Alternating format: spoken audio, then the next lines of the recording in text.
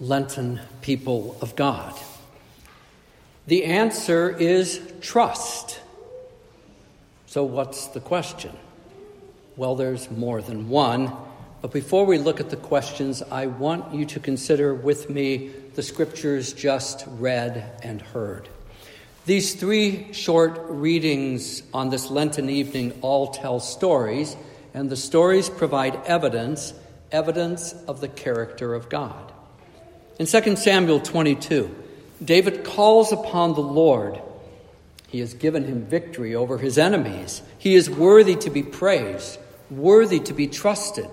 And he uses these affirmations. He is my rock, my fortress, my deliverer, my shield, the horn of my salvation, my stronghold, my refuge, my Savior. In Matthew 12, when the Pharisees in Galilee have begun to plot to destroy Jesus, he withdraws from Capernaum. But the people follow him, and he heals them all. For Jesus is the servant promised in Isaiah. It's a quotation. Most of that reading is from chapter 42. He is chosen.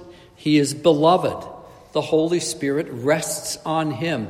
He proclaims justice even to the Gentiles, those outside of Israel.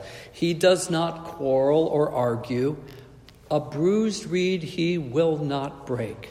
A smoldering wick he will not quench. Then Paul writes to our brothers and sisters in the city of Corinth, we have confidence, not in ourselves, but through Christ.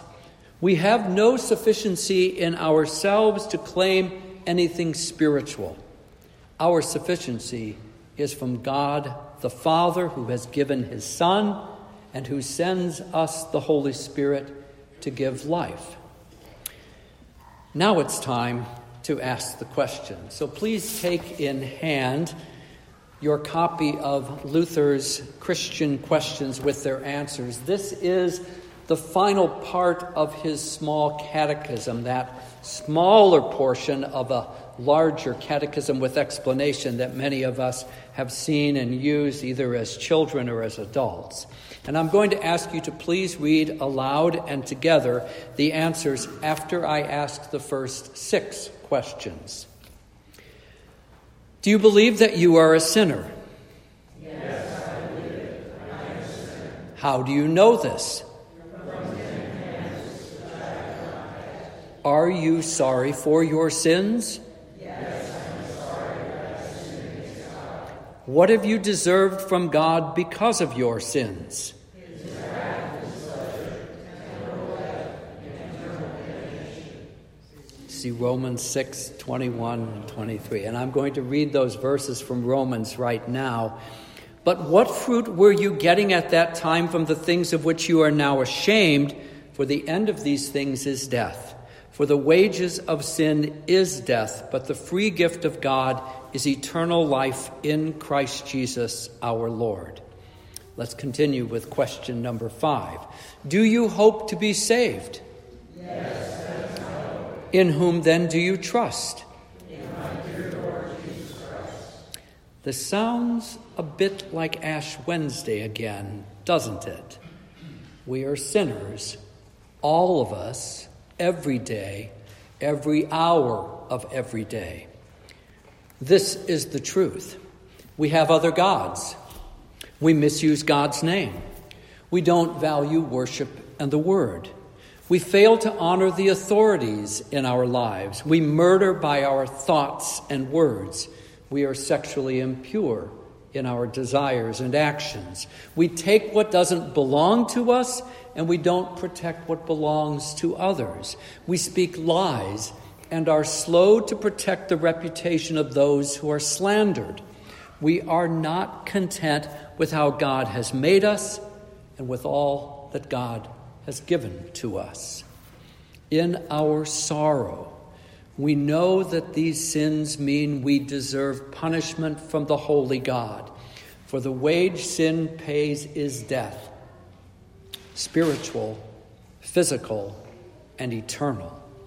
We are drowning and we need to be rescued. We are lost and we must be found. We are dead and we need to be resuscitated. We hope to be saved. But hope, I must remind you, is not weak and wishful thinking. Hope is strong and certain confidence that God will do all that he has promised to do. Here is question 6 again. In whom then do you trust? In my dear Lord Jesus Christ.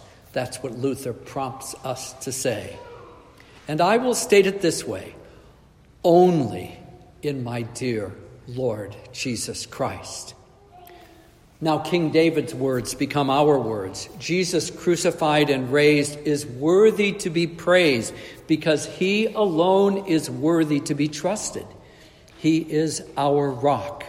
He is our fortress. He is our deliverer. He is our shield, defending us from the devil's taunts and lies.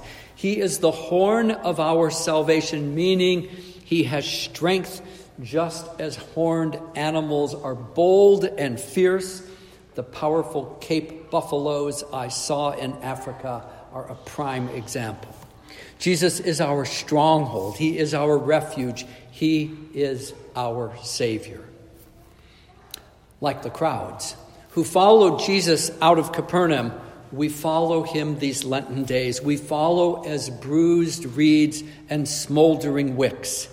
We follow desperate for healing from the terminal disease of sin. And we affirm the truths that Paul declares to the Corinthian Christians. We are beggars. We have nothing to offer to God, but he gives us all that we need. Full forgiveness, freedom from guilt, life now that is redeemed and given meaning, and life that will never end in the resurrection. In whom then do we trust?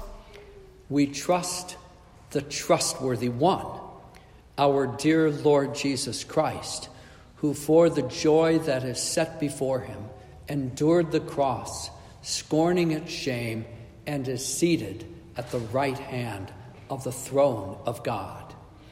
In the name of the Father, and of the Son, and of the Holy Spirit. Amen.